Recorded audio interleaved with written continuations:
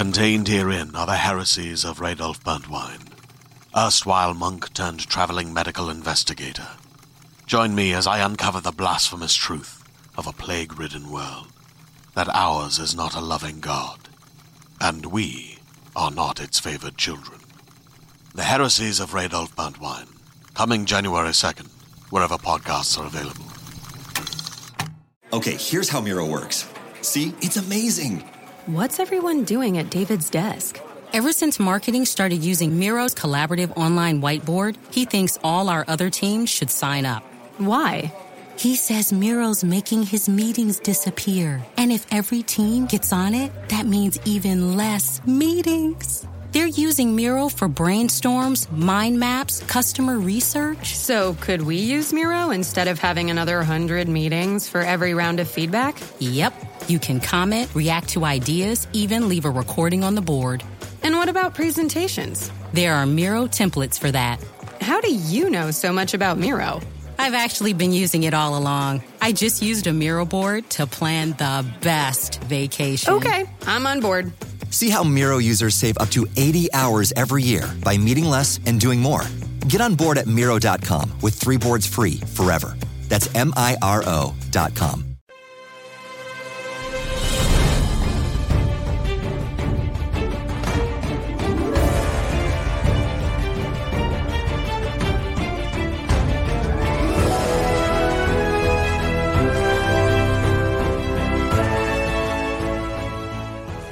Hello, everybody, and welcome to this brand new spoiler review episode for Andor from the Geek Buddies and Laura Kelly.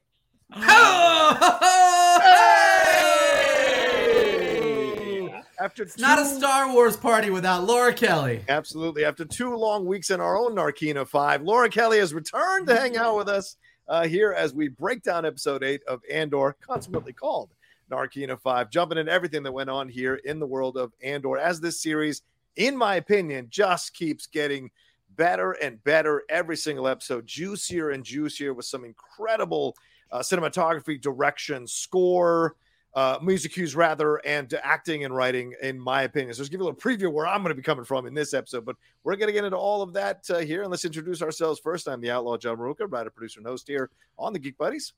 I am Michael Vogel. I'm a writer and producer of animated TV shows and movies. And this is Shannon McClung. I'm a television actor and an animation writer, where you can see some of our latest work on Netflix right now with Strawberry Shortcake, Barry in the Big City, Season 2. Do you have a penal colony in Barry in the Big City anywhere, or no? We don't have a penal colony, but Shannon did establish the shady part of Big Apple City called Fruit Leg Alley. So, I think Pord would be coming down pretty hard on Caramel Tartufo and his criminal fruit empire. I gave Vogel so many headaches this season. I love it. And joining us, as we just screamed about here, back from her sojourn, she's here to hang out with us again to break down this Andor episode. She's the co-host of Force Toast Pod, the co-host of The Jedi Way, and we're all proud to say one of our friends. Laura Kelly, thank you so much for coming back. Good to see you. Thank you so much for having me back, you guys. Yes, I had 2 very long weeks at the Chicago Film Festival. I saw a lot of great movies, but 12 movies in like 10 days is kind of a lot. So I'm happy to be back. It's a lot for sure. Number 1 film you saw real quick. What would you say? Ooh, I really liked She Said. It's the Harvey Weinstein story. Yeah. Really interesting. Saw it last week myself. I agree with Laura. I think that should be nominated for Best Picture. Absolutely. All right, let's get into this thing. A lot happened in this episode. Mike, I go to you first. Overall thoughts on episode 8. We see Andor in a penal colony. We have Cyril Karn getting closer to trying to work for the Empire. Dedra Miro's influence on Ferrix is spreading. Vel and Cinta are spying on Cassian. And we also have Mon Mothma is feeling the ramifications of the consequences of Luthen's exploits, and then Luthen himself confronting Saw Gerrera. So much happened in one episode, the longest episode of the season, by the way. What are your thoughts on it overall? I'm with you that it continues to be just like top tier Star Wars. I think also we have reached the pinnacle of, boy, does the Empire suck. Like, the prequels are The Empire's Coming. The original trilogy is like, all right, we formed this rebellion. We got to take down this big empire. And then the new trilogy is like, hey, we're the First Order. We're like the Empire, but not as bad. And this is like peak. Like, this is why there had to be a rebellion.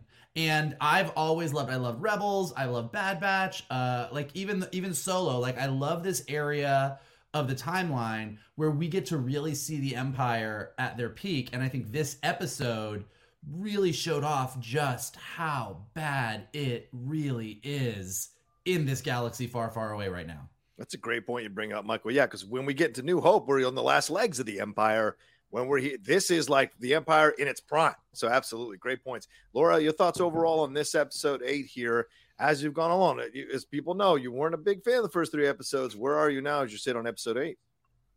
You know, I'm in a much better place than I was with episode 3, but I've sort of stayed on the same plane through 4 through 8. I'm kind of in the same spot. So overall, I'm enjoying it.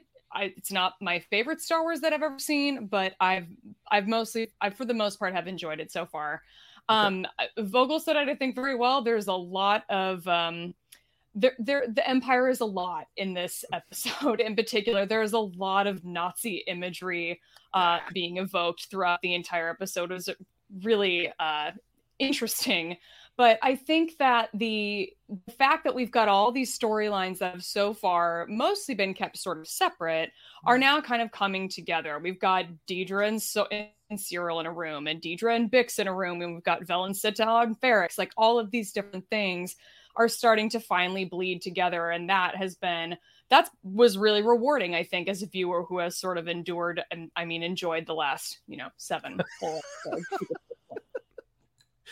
Good shot there, Laura. Good shot. All right, so, Shannon McClung, your overall thoughts on episode 8 here in Narkina 5?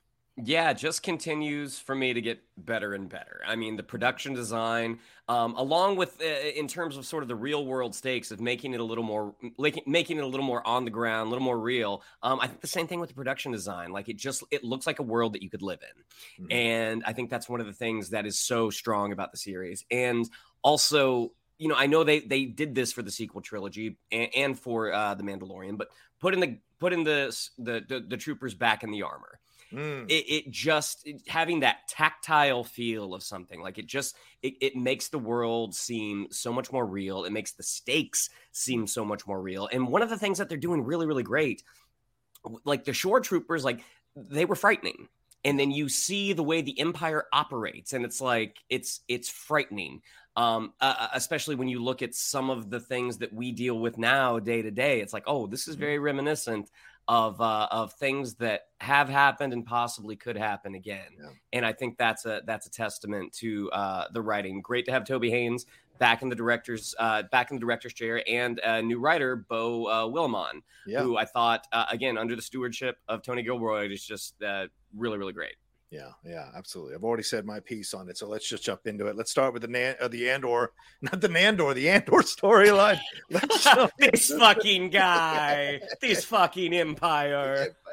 Give me a break. All right, so anyway, the Andor storyline, very interesting. Right off the bat, we see him being sent to this penal colony. Look, it's not lost on me, and maybe I'm stretching a little bit, but it's all people of color being lined up by overall guards here, being sent to different locations. When they arrive at these locations, again, he's in a line full of people of color, and the people who walk up to talk to him are all white guards. So there's messages being sent here subtly, and maybe not so subtly, depending on how you pick on it. But he's sent to Narkina 5. He's trying to keep claiming that he's innocent. None of it is working. We see him there being lined up. We see him there being told what he needs to do. I felt like maybe he was going to escape or something, because it was weird how they were doing the change of the guards to try to put him in motion. He gets put into this essentially this workers' room there for the prison, and he is met by this dude right there, Andy Serkis. How incredible was it to see Andy Serkis back, not as Snoke, but as a new character here involved in Star Wars. He essentially tells him what he needs to do, what's required of him. Andor is overwhelmed by all of this, kind of surveying it and looking at it. We hear about the fact that he's going to be assigned to Table 5. Table 5 is a little bit behind. And we hear Andy Serkis' character, I'm sorry, the name's not coming to me real quick. I have to check my notes. But Kino Loy. Kino Loy, talking about how this is essentially a competition, and that, like, he wants him to step up to the plate and do what needs to be done here. So very interesting. Then later we see him being shown his quarters. where he's going to eat, how he needs to use the restroom, all this kind of stuff. We hear about the red lights. Then he gets asked by some of the cellmates there about the new regulations. He says he doesn't know anything about it. He feigns like he has no idea why this happened. But then we see that silhouette of him in dark, and clearly he does know what happened. We cut to him later on after 30 shifts, and he is starting to feel himself and figuring things out a little bit more, what he's doing there. We see them building these large steel 5-pointed things. I don't know what they're going to be used for, but certainly maybe equipment to subjugate people. Him, in essence, indirectly helping the Empire to subjugate people by building some kind of equipment here that helps them. And then later we check back in on Andor, and he is much more in the swing of things, much more aware of what's going on. We see the older gentleman who's part of their crew kind of slowing down a little bit. He gets called out by Kino for not being a little more aggressive in how he's doing things. So we see, in essence, he has bought into this world now that he is living in. He has kind of changed his approach, and he is now fully committed to being a part of this, essentially a prison crew, to work on all this stuff and be involved in the competition and try to keep the numbers high. And everybody's dressed in the same outfit. So, Michael, to me, this felt like the dehumanization, for lack of a better term, of Andor, and showing you the perils of prison and what they try to do to you in prison and how they try to turn you into faceless, nameless person, and how they try to essentially, as I said, dehumanize your connection to other people. Because when that one guy kills himself that was a member of his crew, all anyone talks about or screams is, oh, we're going to be behind. No one says, oh my God, someone has died. So what did you think of all these scenes here as we saw Andor's journey through the prison in this episode? I thought it was great. I don't think you were reaching. I do think it was probably pretty intentional at that initial moment when they're lining everybody up to get on the transport ships. Yep. And they're all people of color. I think that's pretty intentional. Obviously, once he gets to the prison in Narkina 5, it's much more. There's a lot of white prisoners, a lot more integrated. But I think for that initial moment, I think that's absolutely what they were going for. Yeah. Right off the bat, I thought, I always love when a prison situation happens in a sci-fi thing and they manage to do something I haven't seen before, and all of them taking their shoes off and all of the Imperial officers having those boots, and their punishment literally being, it's like it was the worst possible version of the floor is lava. It was that's what it was.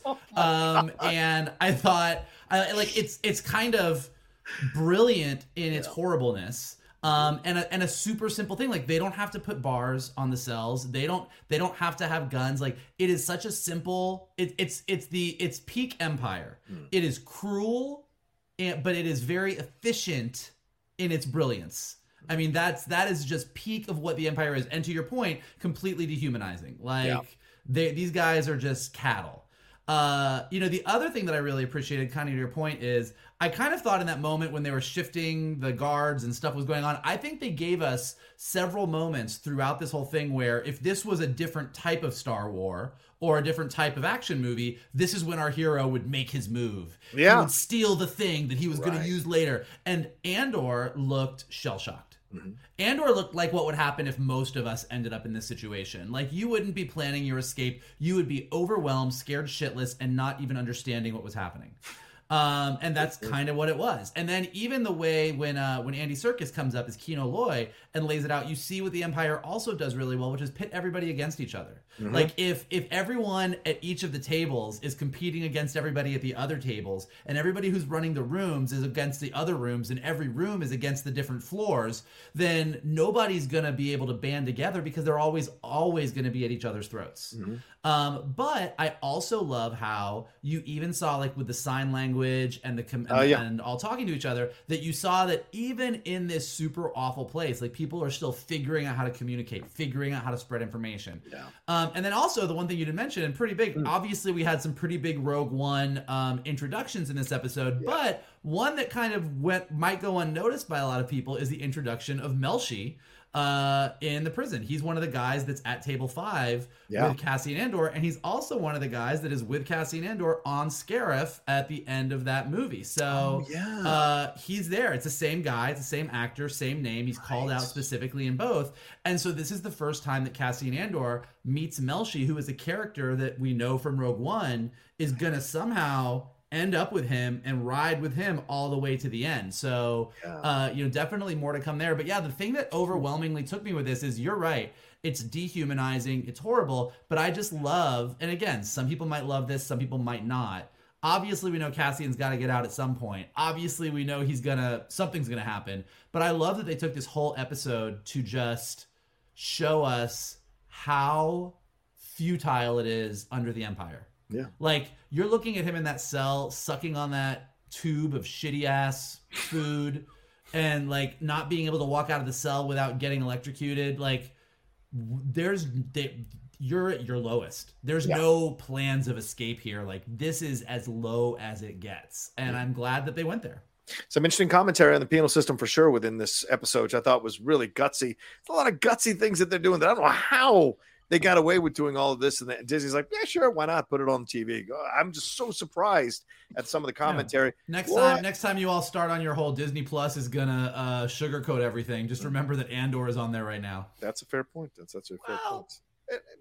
And one more thing. Now, Laura Kale, talk to me about am I wrong to get Camino vibes here? The cleanness, the whiteness of everything. Am I wrong to get those vibes as I'm watching this prison, even though it's ruthless in its efficiency and dehumanizing? It's also incredibly clean. I mean, the fact that their cells get cleaned every day, you don't see that in prison in the real world. So kind of interesting to see all that. What'd you think of all this whole storyline with Andor through the prison and the people he encounters? And how he ends up just becoming a part of the crew by the end. Yeah, I caught that line too of them cleaning the cell daily I'm not even cleaning my own room daily by any stretch of the imagination. So, I mean, at least they've got that going for him. One thing I did observe in this episode in particular is there's very little dialogue on Diego Luna's part in this episode in particular. We get a lot of FaceTime with him, but we're watching him, take it in and observe the routine, not only of the prisoners around him, but also of the guards and how they interact and how they're reacting to their surroundings and observing their routine. So we're seeing a lot of like face acting with Diego Luna in particular in this episode. And it's one of those things I didn't even actually notice it until my second watch, how sort of quiet a lot of it was for him. But yeah, we've got, the Empire sort of pitting these inmates against each other, and we kind of get the other side of it with the rebels as we are moving into these other storylines of them sort of already being pitted against each other. So we've got these sort of parallel storylines going on. You mentioned the sort of white setting, all white, stark white setting of the prison. I couldn't help but notice the like sort of white and orange of the prison uniforms. Immediately I was just like, is this an homage to BB-8? That's the first thing that I thought of. BB-8 is their overlord. Yeah, exactly. Although some of them, I guess, were like in all white. I saw one comparison talking about how that may have been sort of an homage to THX 1138. Yeah, that was one comparison I saw. But I think Camino definitely comes to mind too. Very excited to see Duncan Powell back as Melshi. That's very exciting that he got to come back and play the same role. There's also a dude on the team named Ham, which is maybe one of my favorite Star Wars names I think I've ever heard. Just Ham.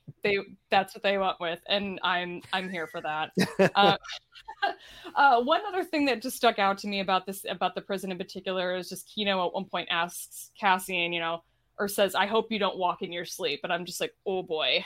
If sleepwalking is anybody's routine in this, if they happen to end up here, that would be bad news. Because that scene at the end is really disturbing, and I didn't make the connection, John, that like nobody really reacts to like, oh, sad. Yeah, right. That was like our teammate, that guy died, and it's still just people bitching about how it's going to affect their team and their numbers and their efficiency. This is what they want. If you become just it's like Metropolis. If you're just walking in, you're just a number. You're just cattle. They want to remove your humanity or you're not just to be species specific humanity, so that you just do what they tell you to do, and your only focus is accomplishing this goal. You can't think about being imprisoned because you're stuck. You won't be thinking about rebellion because you're focusing on this. It's a way of dehumanizing. And I saw someone compare Kino Loy to like Alec Guinness in Bridge on the River Kwai, except he actually cares for his soldiers. Kino doesn't seem like he cares about anybody in this.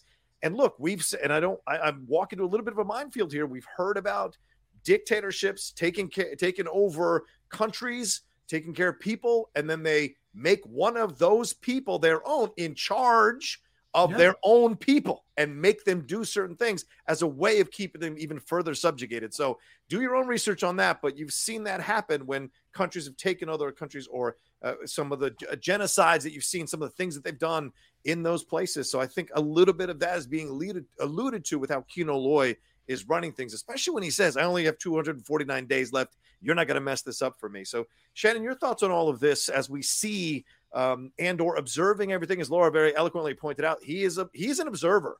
And so he's taking these notes for himself mentally down the road for when he needs them. But what did you think about his whole process as we went through this in the in this episode? I mean, Vogel and Laura pointed out a lot of the stuff that I had noticed as well. Looking at the way, again, bringing up the shore troopers, as they're kind of filing the prisoners out, and how the shore trooper makes eye contact with one of them, and he does like that lunge, and it's like, don't look at me. And it's very reminiscent to things we've seen footage from, like protests with with law enforcement, with SWAT, with the military, in other situations. So it's very affecting right off the bat. Getting into just the production design, like wherever they shot this, I mean, that cement structure, I mean, that's sure seems like a real building to me. And then the way that they're able to insert the ships, and it looks like something. It's real just to the left. It's something we haven't seen, but it's so tactile that we can imagine seeing it.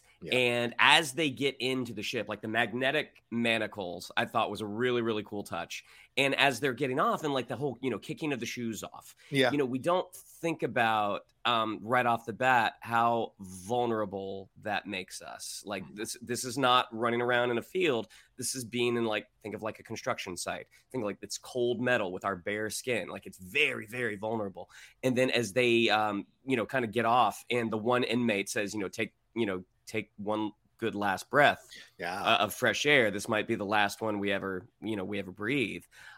It's really frightening that in the moment that the Imperials come up wearing those, very kind of, ornate boots, I put in the notes, look at those Air Skywalkers. I was like, oh, those are funny. But then after they sort of activate, the electrified floor to fry them, it's like, oh, that's why they have those. And like, from an action standpoint, I mean, obviously there wasn't a ton of action in this episode, but you start to look at the things that are on the table.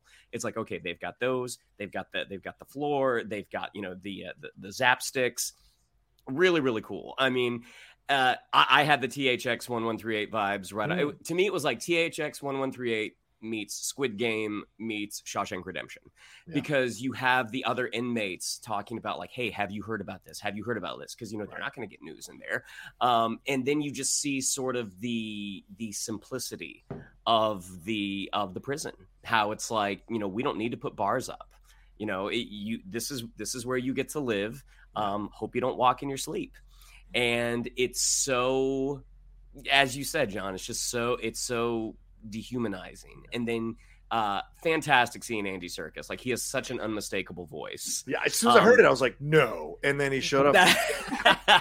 I had read on Twitter that someone from Star Wars' past was going to show up. Oh, wow. And the moment that you heard him, I was just like, oh, that's fantastic. Yeah. But yeah, just the way that they keep people competing against each other.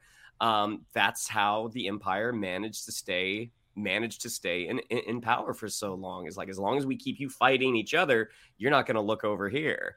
The whole thing with the one guy, I mean, again, like thinking of Shawshank Redemption, I'm thinking of the guy that Clancy Brown kills on the first night. Oh, yeah. And it was the fact that it was going to slow the one team down, and the rest of the people like, great, we're going to smell this guy all night. Just really, really well done. And the hand signals, and you see just how vast this facility is. I mean, it's overwhelming. It's one of those situations I think Vogel had talked about earlier. It's like the Empire is so huge. This seems like an insurmountable task to try to defeat them. Yeah. All right, let's take a quick break, and we'll jump into the Dedro Miro storyline right after this. Do, do, do, do, do, do, do, do, do. That's good. All right, let's get into this thing. The Deidre Miro storyline. Woohoo! This was really fun fun in just from an outside point of view, watching this thing, seeing as she is grilling Cyril Karn. She notices that Cyril has been constantly submitting these false reports on Cassian Andor. She grills Cyril, finds out Cyril hasn't read the report, so she leaves him with the report, goes off and pitches that she needs this new equipment and this local manpower to this guy who seems to be above Partagas. And just when she kind of maybe steps just a half a step too far in shooting back at the guy about wanting the money or about how much this is going to cost, Partagas comes in and kind of saves her and pushes this forward and says, "Oh, this is necessary. We need to get this done." So she's going down. She goes back to talk to Cyril. They have a conversation. She asks, "What's in this report? What's not in this report that you can tell me?" And he describes a little bit more of Luthen. We hear that she's calling him the Axis, I think is what she's calling him. Mm-hmm. So she wants to find out who he is. So she senses something is amiss here in Ferrix. She says, drill down into Ferrix, find Cassian, and find Luthen. So Luthen's concerns last episode certainly valid in trying to get rid of Cassian because he knows it's going to trace it back to him.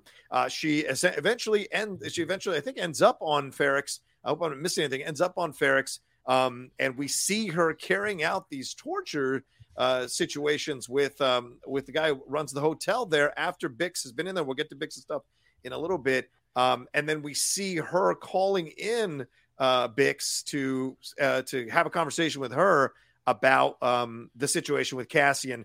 Pretty brutal stuff, pretty chilling stuff. Laura, thoughts on Deidre Miro's storyline as we saw her, in essence, kind of grow in power on Ferrix and really flex her muscles about her wanting to find who it is that is behind all this stuff going on and all this equipment being stolen for the rebellion. You know what? I was with you guys for the first 5 episodes of this show, and I think the last time I left off with you, we were all kind of hoping for good things. Not really, but kind of for Deidre. I mean, like, she just is working with all these people who are such assholes that you couldn't help but kind of want her to succeed in some ways, even though we know we shouldn't want her to succeed. And I am just not there anymore. I mean, I feel like when we were talking, about the trailers early on before the show ever premiered, it was kind of like, oh, is maybe she going to be someone that they turn? And I'm like, oh my God, no, Jesus, that is not happening by any stretch of the imagination. Because she's really kind of getting up there with some of our other evil Empire ISB people that we hated from the start. I'm just like, all right, well, now she's just with them, so we can't cheer for her anymore. And I never cheered for Cyril in the first place, and I'm not entirely thrilled to have him back, but it is interesting the way their sort of priorities are now starting to line up. He wants to find Cassian for his own reasons. She wants to find Cassian for her own reasons. And I think they're going to eventually come to a common ground, even though it does kind of seem like she dismissed him and they're probably going to go their separate ways. I think eventually it's going to occur to her that they do have some common ground, that he could actually prove useful in the hunt for Cassian Andor. But there's I think all of the stuff with Cyril in particular was sort of interesting, just because like seeing his workspace, like the cubicle that he's in, was giving a lot of like Apple TV's Severance. It was sort of even like his computer, like the way like it sort of looked like a game almost, was reminding me a lot of that. So the production design in this episode overall was really fantastic, but getting to see some of these new places, particularly in the Empire and ISB and the Bureau of Standards, it was just interesting to see.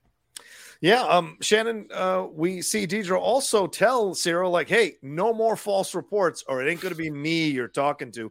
Because Cyril also, just like Deidre does in the meeting with the IS, that kind of guy who's seems like above Partagas in the ISB, she pushes past the line. Cyril pushes past the line as well, twice, getting her to walk back into the room twice. And that second time is when she says to him, enough already, or are you going to talk to somebody else? And then he smiles, which is a really odd smile. So you talk to me. What do you think about the Deidre progression here, and especially what she pulls at the end when she leaves? Is it Pac or Talk? What's the guy's name that runs the hotel? It's with a P. It's Pac or Pac.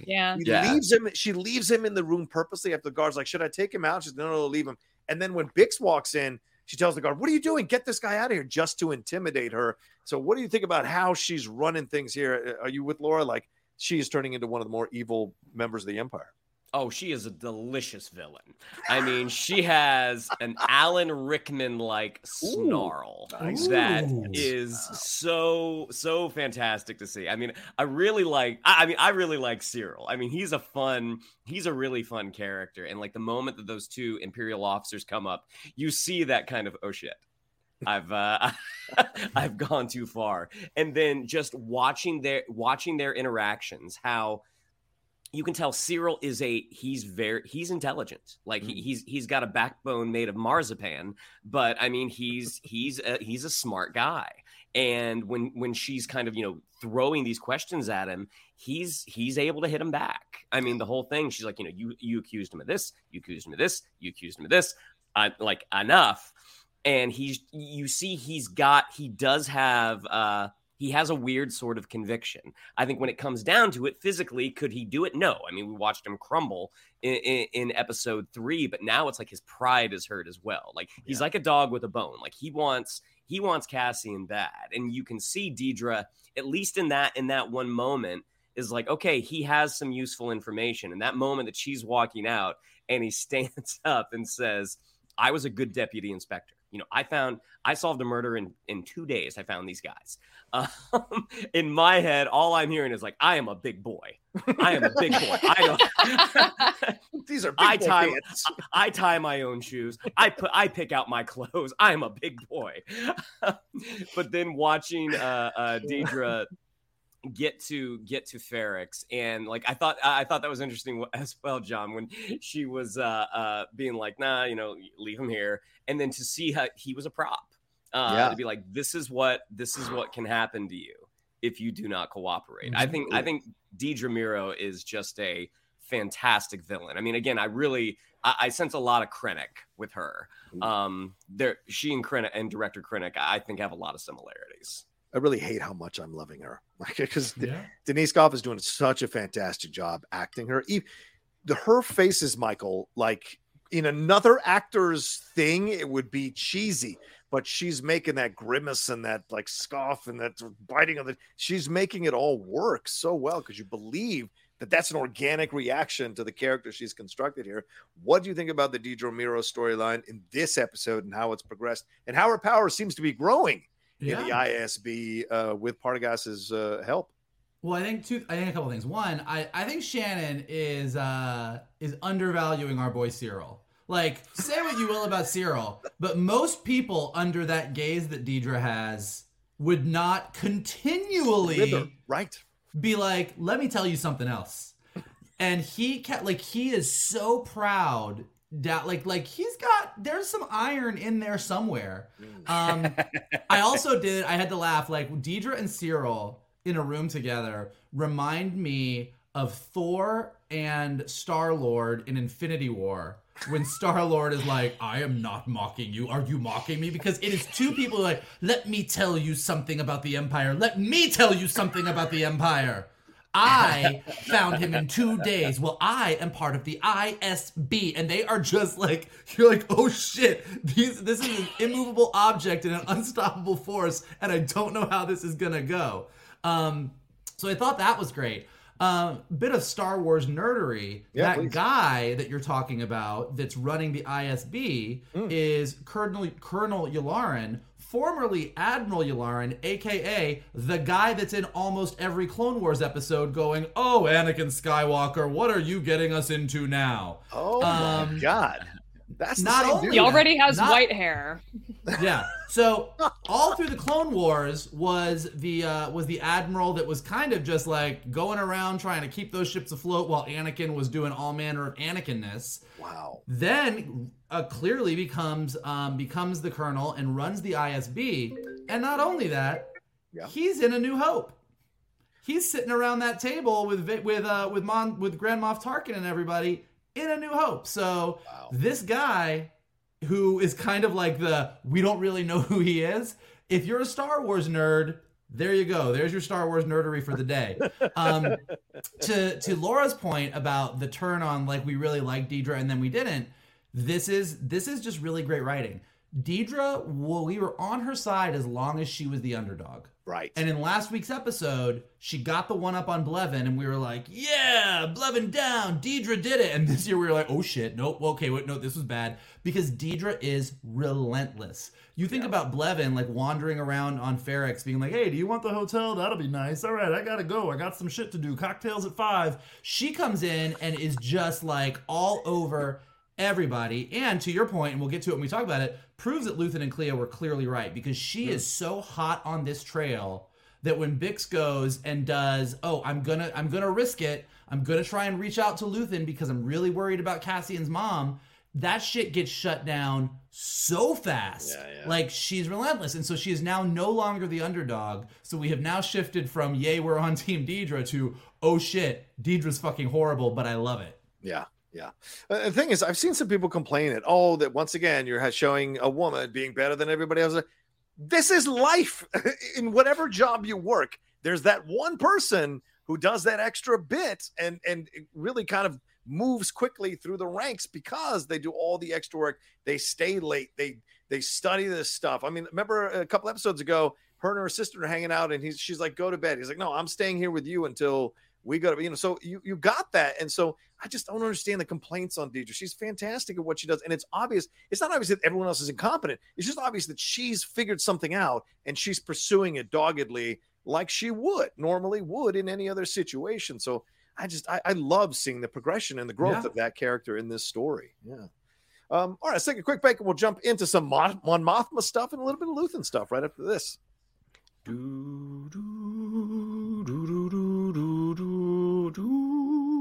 good. That's good. I like that. That's very good.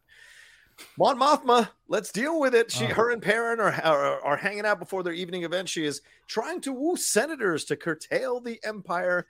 Then Tay Como walks in, and Perrin's history at the Academy is brought up. So little by little, we're getting some background on Perrin. We hear they talk about the new legislation, how Perrin is against the rebels. Tay talks with Mon Mothma about the new regulations, making it tough on her banking moves. Then Lita walks in. Let me tell you something who I don't trust in this whole fucking show. It's that daughter of hers. I have no trust for her. That daughter is up to some. She is up to something. She's sketchy. Her look on her face, right? I mean, it feels like she's being sent in to get some information here. Then Dow walks in and Mon Mothma has a chat. She's discussing to a bunch of senators. We see a senator defending Palpatine. Where have I heard these words before, Mike? Is he frustrating, too easily provoked, perhaps overreactive? But he says what he means. Where have I heard that before? The senator who was defending Palpatine defends the new rules because if you're doing nothing wrong, then what do you have to fear? Where the hell have I heard that before? Anyway, she walks up to Perrin later and the guests, and we hear about their marriage, how they were married at 15, how she became a senator at 16. She asked Perrin about Tay, but Tay has left, so she goes to look for him. And with Luthen, let's jump into the Luthen situation. He gets that call from Bix, and Clea is there, and Clea tells him, do not respond, because Clea is listening to it. Do not respond. Don't go for it. You're slipping. You're slipping. And Luthen counters that he isn't slipping, tells her to shut it down after she says, tell me to shut it down. She shuts it down, and then Luthen goes and meets Saw Gerrera, and they have a conversation about Anton Krieger and this discussion about that Luthen has things to sell Saw, but Saw has to take this meeting. Saw doesn't want to take the meeting, then has this whole explosion about the separatists and about these other people, and that he is the only one with clarity of purpose. And Luthen calls him out saying, well, it's easy to say you love anarchy when you're living in a cave. And that puts Saul back, and Saul's like, you know what? No sale, man. Good luck with the rest of your shit. Get the hell out of my cave. Michael, thoughts on the Mon Mothma storyline here and Luthen leading us to Saw Gerrera? Please take it away. Watching this week, I had a thought, and I'm assuming you guys will all agree with me. I think if we were all really in the rebellion, we would all have our roles. Some of us would be Cassian Andors. Some of us would be, you think about what would you be good at? And I was watching this, I'm like, oh, okay, I'd be a Mon Mothma. Like, I want to be a Cassian Andor, but I wouldn't be. Like, I think we all know that I would be the one having a party, trying to get people to give money and, like, pretending to be one thing when I'm another. Like, that, and I think hopefully I would look as good in a dress. I don't know. But no, I thought the Mon Mothma scene was great for a couple reasons. One, look, I think what's happening with Cassian and when you see all those prisoners, that's a very clear indication of how bad the Empire is. And because so many people are getting arrested under the new restrictions of Pord, you can see how the Empire is really affecting just like the average person. But with the Mon Mothma scene, you see how Pord is also affecting the super rich to a degree. Like Mon Mothma's having a bitch of a time getting that money around because of these new restrictions. And yes, John, I wrote down the exact same quote you did when they were all talking about Palpatine. I was like, well, this sounds like everything my parents say when we get into political arguments on the phone. So that was very, very clear what that was all about. He says what he means. Yeah. I'm wondering if Mon Mothma's daughter is off joining the rebellion. Like I was really. I was like, she's being super shady and like, obviously something's going on with her. Obviously she's doing something. She's always asking to be excused. She's always going to, but I was like, what's the worst case scenario? Like if she's doing bad things for the Empire, like she lives on Coruscant, that's kind of like a typical Tuesday. But like if she, like how tragic would it be if Mon Mothma is trying to like start this rebellion and then her daughter gets imprisoned or killed or something for doing the exact, like I don't know if that's what it is, but I was like watching it, she's so clearly like spotlighting shady in these moments that I was like, so where does this go? Like what's actually happening? And like everything with her and Perrin is very interesting. Yeah. Perrin is giving her some looks. He does not trust what is going on in his own house, and I don't know where he's going to go with it, but you can sort of see how when we finally do catch up with Mon Mothma, whether that be Rebels or Return of the Jedi or wherever, why she doesn't have a family with her, because this thing is falling apart and it is falling apart fast. Yeah. Luthen's really interesting and Clea's really interesting, kind of what we were saying, like all the argument and the back and forth we had last week, like Clea wasn't wrong. So watching her sort of shut it down and be the really hard ass about it, I thought was really interesting. And then Luthen going to see Saw was great. Like as soon as he landed on that planet and we saw Benthic, my favorite alien from Rogue One, standing there, I was like, my man. And I was like, all right, here we go. Here's Saw Gerrera. I think like we all of our friends kind of make fun of Forrest Whitaker in Rogue One a little bit. You know, he's like, oh, I do not. I love him in Rogue One. Oh, the dream. But like, I think what he did here was like, he gave a Star Wars speech for the ages. I thought that, and I thought it was really, as much as that comment that person made at Mon Mothma's party was very reminiscent of like modern day things that we hear. Yeah. When we talk about what's wrong with our country or what's wrong with this, and you get those people that are like, just burn it down. I'm not gonna meet these people halfway. I'm not gonna meet these people halfway. I'm a true believer in this. Like that's what Saw, like you see why Saw Gerrera he was never going to make the rebellion work. And you see why someone like Mon Mothma ultimately does. Yeah. Because even a rebel alliance against the super evil Empire is a coalition of people that don't all agree with each other. So Saw Gerrera, because he was part of the Republic, there was no way he was ever even going to talk to someone who was a former separatist. Yeah. And the whole speech he gives is like, I'm not going to talk to these people. I'm not going to talk to these people. I'm not going to talk to these people. I'm the only one with clarity. And then when he kind of looks at Luthen and he's like, what are you? And Luthen says he's a coward. Great moment. But he also says, I'm a coward, but he says, because I think the Empire is so big. Like, he's also kind of saying, like, there's no way. Like, this is what is really interesting. And again, we say this like every week, but by the time we get to A New Hope, the Rebel Alliance is an alliance. Mm. And so watching it in these early stages, when it is absolutely not an alliance at all, and everyone is just sort of like feeling around in the dark, just trying to figure out anything you can do against this monolith. And I think that's where this show is going to really continue to grow in an interesting way, is that as Cassian becomes more and more involved in the early versions of the Rebel Alliance, we're also going to see it start to become an alliance. And I think that's really fascinating. Agreed. Yeah, Laura, I mean, Tay leaves that party. Perrin says he left early. Do you trust that he left early? Did Perrin have him arrest? What is the situation? Got questions there. And then Luthen and Saw going back and forth here. Michael brings up an excellent point. He asks him, who are you, baby? He's in business with Luthen, but he doesn't really know Luthen. So he's kind of grilling him a little bit. And they go back and forth about this idea. And he mentions that Anto Krieger, who is an ox, I think he calls him, he says he's a separatist. Maya pays a Neo-Republican, the Gorman Front, human cultists, galaxy partitionists. He says they are all lost. So it's so much to consume here. All the stuff he's just throwing out casually. What are your thoughts on what happened here with Mon Mothma and what's going on with the movement of her family, and then what happened here between Luthen and Saul?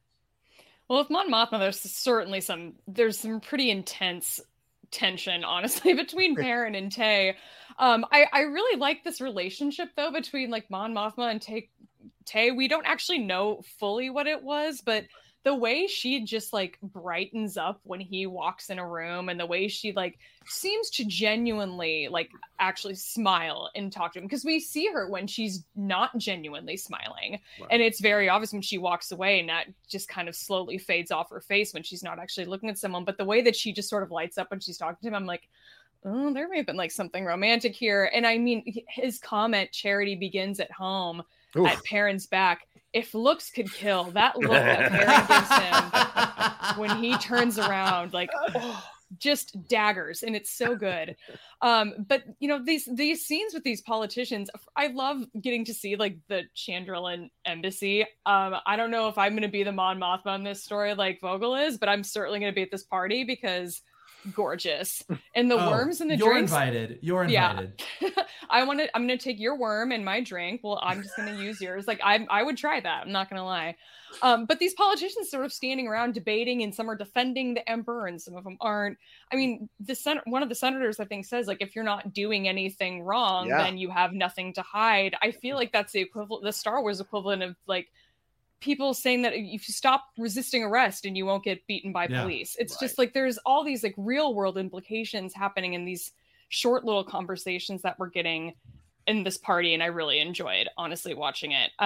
With the stuff with Saw Gerrera, I mean, we've gotten so many different iterations of Saw Gerrera in Star Wars. I mean, Rogue One obviously is the big one. We got Clone Wars. Yeah. We even get a little bit of him in Rebels. And by the time we get to him in Rebels, he's pretty extreme at that point too. He's not quite as like ripped apart physically as he is in Rogue One. And we're even, farther out from that in here. He actually looks like fairly healthy and put together, and mentally he sort of seems to not have like gone completely mad yet, which is sort of how it sort of strikes you. And I think in Rogue One, but I think, Luthen wanting to pull them all together, and he tells them none of us can make a success happen on our own.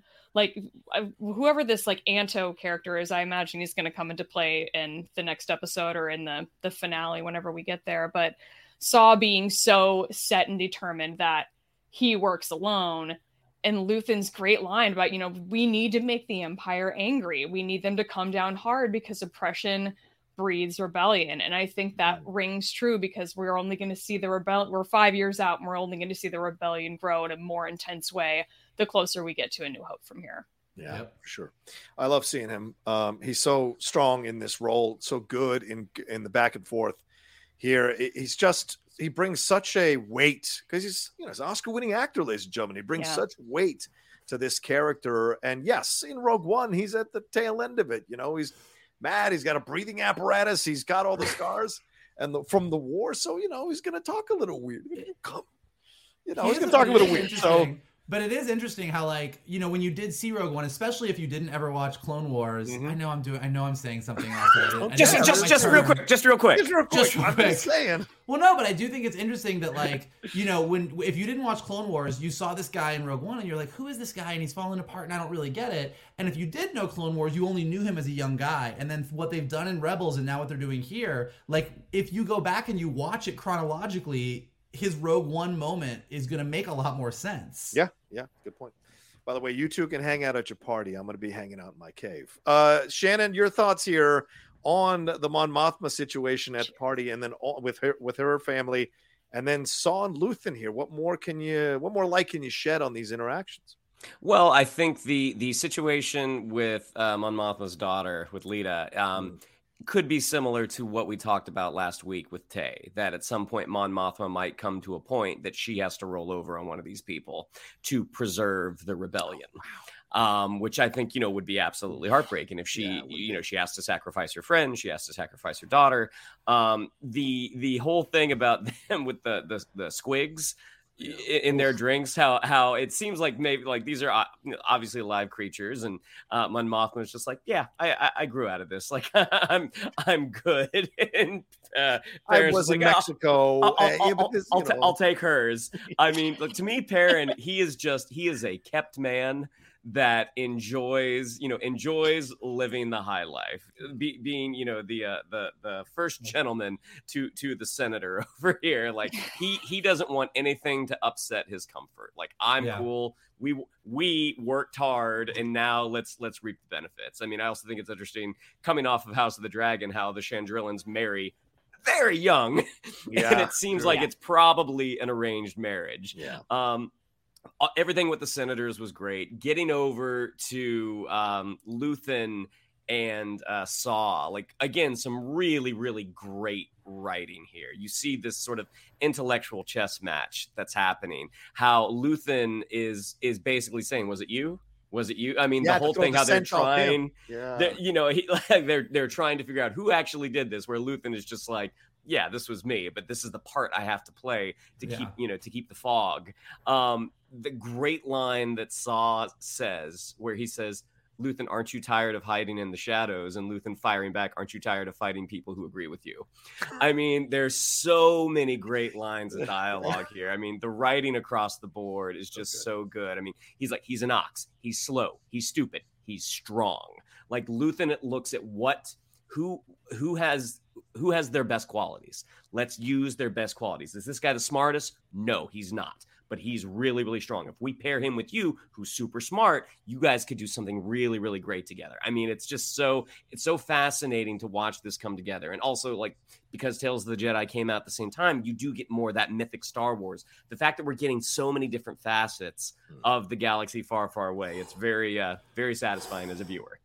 Yeah, it's a great point you bring up. Here's Mon Mothma trying to line stuff up at the Senate level. Here's Luthen trying to line stuff up on the ground level to try to work it on both sides to try to get at the Empire and hit it where it hurts as much as they can. So, yeah, really fascinating to see them both work through that. And, yeah, that opening, as you said, Shannon, so perfect. Each of them not giving anything away.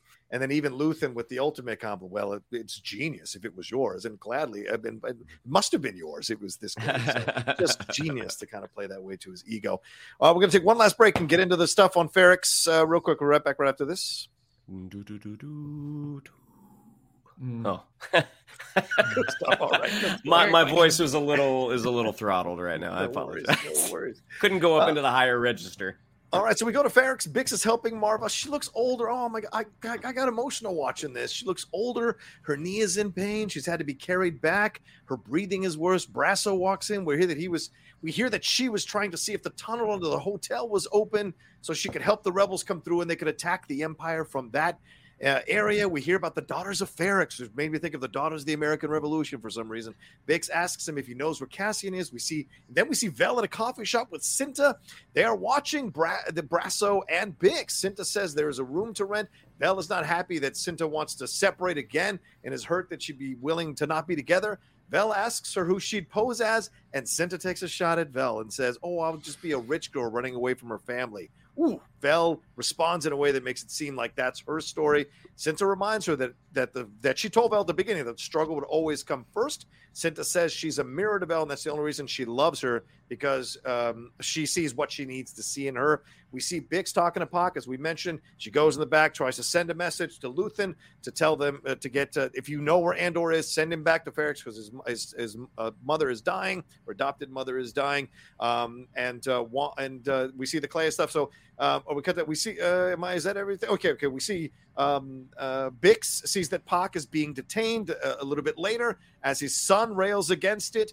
To me, this reminded me a lot, if you know the history of Chile and Pinochet, that song "They Dance Alone" that Sting sang from Nothing Like the Sun. That is based on the fact that the Pinochet dictatorship would take fathers in the night, would kill them, and these women would be without their husbands, these children without their fathers. So seeing the son rail against this when we heard that Pac has not been seen since he was taken the night before. So that kind of stuff came to me really, really powerfully. We hear that Bix gets called out and she starts to run.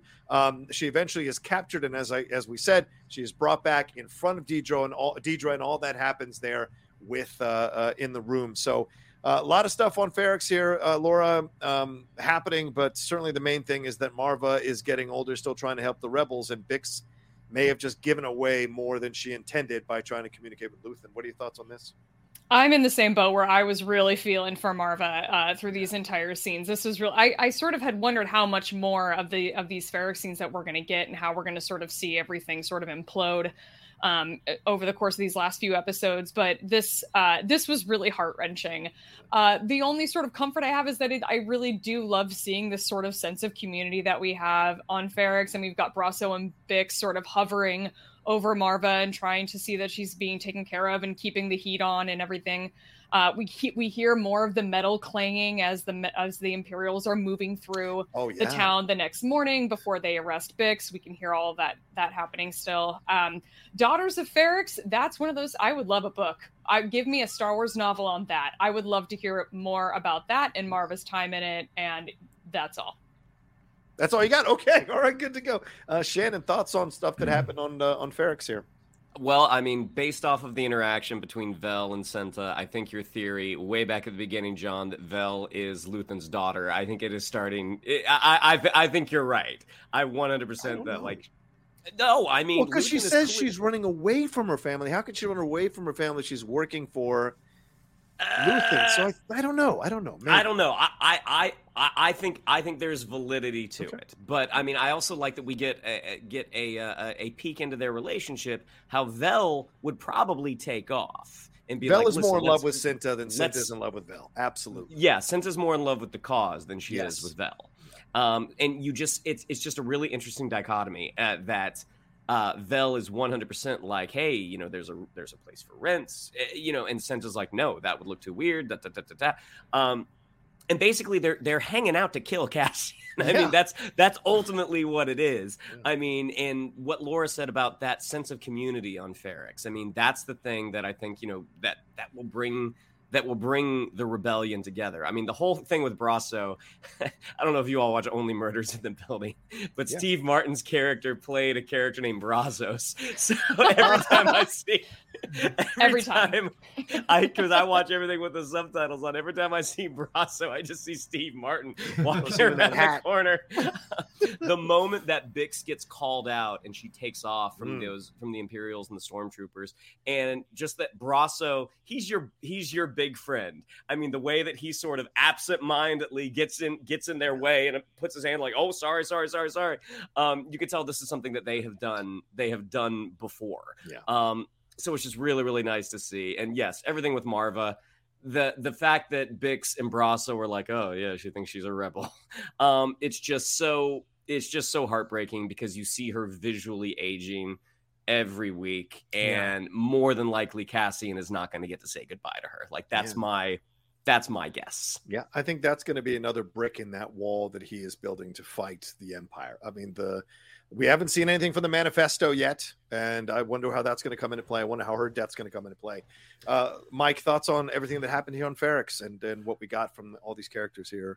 Yeah, I mean, and the moving pieces. Yeah, I think you guys are. I think you guys are nailing it as far. Well, first, I think Cinta. I'm glad I'm not in love with Cinta. That's a hard relationship. And yeah, that was a dig. I mean, but also from a writing standpoint, what a great way to get pertinent information about a character in there. To not go, by the way, remind everybody how you are a rich person who ran away from home, like using it as an insult and like it just sort of being a part of things. Like it was very good exposition. Which I really appreciated. I thought. Can I add something to that real quick, Mike? Yeah. And that reminds me of how some of the people who were involved in these peace movements or these rebellion movements in the 60s and 70s, you saw like Patty Hearst, you saw those rich daughters come in to try to be a part of it. And I think that was a little bit of a subtle kind of connective tissue there. Yeah, absolutely. With Ferrex, I think what we're seeing, I mean, look, I think you guys nailed it in what they're doing really nicely about Ferrex is that Ferrex does have this sense of community. Everybody does look out for each other. Everybody is everybody's family member, everybody's friend. That's why they all bang all the metal. Like they're all warning each other. So I'm pretty sure we're gearing up for Ferrex to go fucking ape shit on the Empire. And I think Marva, I hope Marva has that one big speech in her, like to go from, she thinks she's in the rebellion. I'm waiting for Marva, who I do feel like is getting older and older each episode, to give that "we're all the rebellion" speech, and then have everybody rise up against the Empire, because I think that's what we're getting to, and I think they've established these characters. Even what Shannon was saying about Brazo, like I think that like it's like just these are the people that are going to get in the way of a stormtrooper for you. These are the people that are going to bang on that metal. These are the people that are going to risk their lives and reach out to their rebellion contact to be like, Cassian's mom is sick. Like, they are so family oriented, and the Empire is squeezing them so hard that I think they are going to be the illustration for us of what happens when you squeeze too hard on people, and they're not going to take it anymore. And I really, really hope that we get to see that. Me too. Well, let's swing back to you again, Michael. Final thoughts on this episode and where we're going, real quick. Like I said, like this whole episode was Empire sucks so hard, like, and it was great. And knowing that the way that they've set, like, episode 7 was kind of its own thing, and now like 8, 9, and 10 are kind of the next arc. It definitely had that ending that like the first episode did, where like their first episodes in their little 3-episode arcs tend to have these endings that you're like, okay, we're done. Okay, cool. Wait till next week. So it definitely had that feeling to it, but I think it's gearing us up and setting the stage, and kind of like what Laura said, finally moving a lot of the characters that were previously in their own separate stories, putting them all together. And so seeing where this goes, I think is going to be really, really exciting. Agreed. Laura, final thoughts and what you think is coming here? I couldn't say what's to come. I honestly need to go back and rewatch all of these episodes. The last couple of them I've only watched through one time because I knew I didn't have to do a review. So I think I did hear something about how the last 2 are going to be sort of a 2-part finale, and I'm very much looking forward to getting to that. I think that also last week was episode 7 was supposed to be sort of a weird one-off from the way they sort of described it. I thought it all flowed very nicely. So I'm just happy to be enjoying the show more than I did with episodes 1 through 3. Understood. Shannon, final thoughts on what you think might be happening here? Next. I mean, Toby Haynes is directing the next 2 episodes. So the guy who directed the first 3 is directing these 3 as well. So yeah, I mean, I assume like we have to have some sort of prison break. But at this point, like, even though we've seen some tools that they have on the table, like, I really don't know how you bust out of that facility. So, I mean, the thing that the show is doing great is surprising us. So, yeah. I mean, you throw a lot of other prisoners down on that floor and electrocute them, and you can run on top of them because that's how you win the floor is lava. Yeah, you are not Mon Mothma. No. I think we've had enough collateral damage, haven't we? So yeah, but no, I agree 1,000%. As I've said, I'm loving the show. I'm loving the intrigue. I love the political stuff. This is my Star Wars. This is my kind of Star Wars, and it speaks my language. And I know it may not be everybody's, and I totally respect that. But for me, it really does move me. And the fact that it's making these political connections to our real world lives, all of it really works for me, and making commentaries about these things as well. And not hitting you over the head. It's just there if you want to catch it. And I appreciate the talent that it takes to bring that out for sure. And I love that, as you said, Michael, all the pieces, they're coming now to intersect a little bit more. And over these next 2 episodes, we're going to see how they really intersect and who's going to survive out of these next 3 episodes. And who's, because I mean, the Vel Cinta thing, I mean, Vel was taken off, so Cinta's still there. Cinta's a clearly ruthless person for the cause. So Cinta gonna rile. She's gonna switch gears. She's gonna be like, you know what, Cassian Smashian, I'm gonna rile these people up. Let's take down the Empire. Like, Cinta's gonna lead those guys. I'm telling you right now. Maybe Marva's the one that changes her mind. We shall see. That's for sure. That could be interesting as well. So much to explore, so much to see. Thank you all so much for joining us for this spoiler review of Andor episode 8. We appreciate it madly. Shannon, what do we have to tell them? Yeah, if you'd like to follow us on social media, on Twitter, it's @geek_buddies, on Instagram at @the_geek_buddies. If you'd like to follow me on social media, on Twitter, it's @Shannon_McClung, on Instagram at Shannon the Geek Buddy. If you would like to follow Mr. Vogel, it is @MKToon. If you would like to follow Mr. Roca, it is @TheRocaSays. Mikey?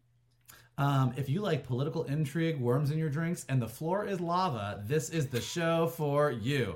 And here's what you can do for us. Smash that like button below. Subscribe to Johnny's Outlaw Nation page. Leave your comments below. Let us know what you thought of this episode and where you think this next 3-episode arc of Andor is going. If you are listening to us on a podcast, definitely leave us some comments. Leave us some stars. Helps us go up in the rankings so more people can find us. And as always, the best thing that you can do that we would really appreciate is retweet this video, post it to your socials, send it to your friends. friends and tell them to hang out with your buddies, the Geek Buddies. There we go. And Laura Kelly, please, thank you again for joining us. Please let people know where they can find you. Sure. So this week I joined Sal Perales from the Rogue Rebels to discuss the final arc of the High Republic Phase 1 comics. So we had a lot of fun on that discussion. You can check that out. You can find me on Twitter at shutup_Laura. And you can find me and John talking about Star Wars right here on his channel on the Jedi Way. And lastly, you can follow the audio podcast that I do with my friend Alice. It's called Force Toast, a Star Wars Happy Hour. Find that on all major podcast platforms. There you go. And one programming note, we will all be live because I'm dropping this at 8 in the morning on Friday morning. We will all be live at 3 p.m. PT on the Outlaw Nation channel later on today. We'll be doing the Geek Buddies initially from 3 to 4, and then from 4 to 5, we'll be doing a review of Tales of the Jedi. So come and join us live from 3 p.m. to 5 p.m. PT on this same channel a little bit later on today. It's all right, the y'all. Mega Buddies. Oh! The Mega Buddies pod, that's for sure. Have you come to talk about me? Anyway, all right, we're out of here. Love you madly. We'll talk to you next time on a brand new spoiler review episode here from the Geek Buddies And Laura Kelly. Hey!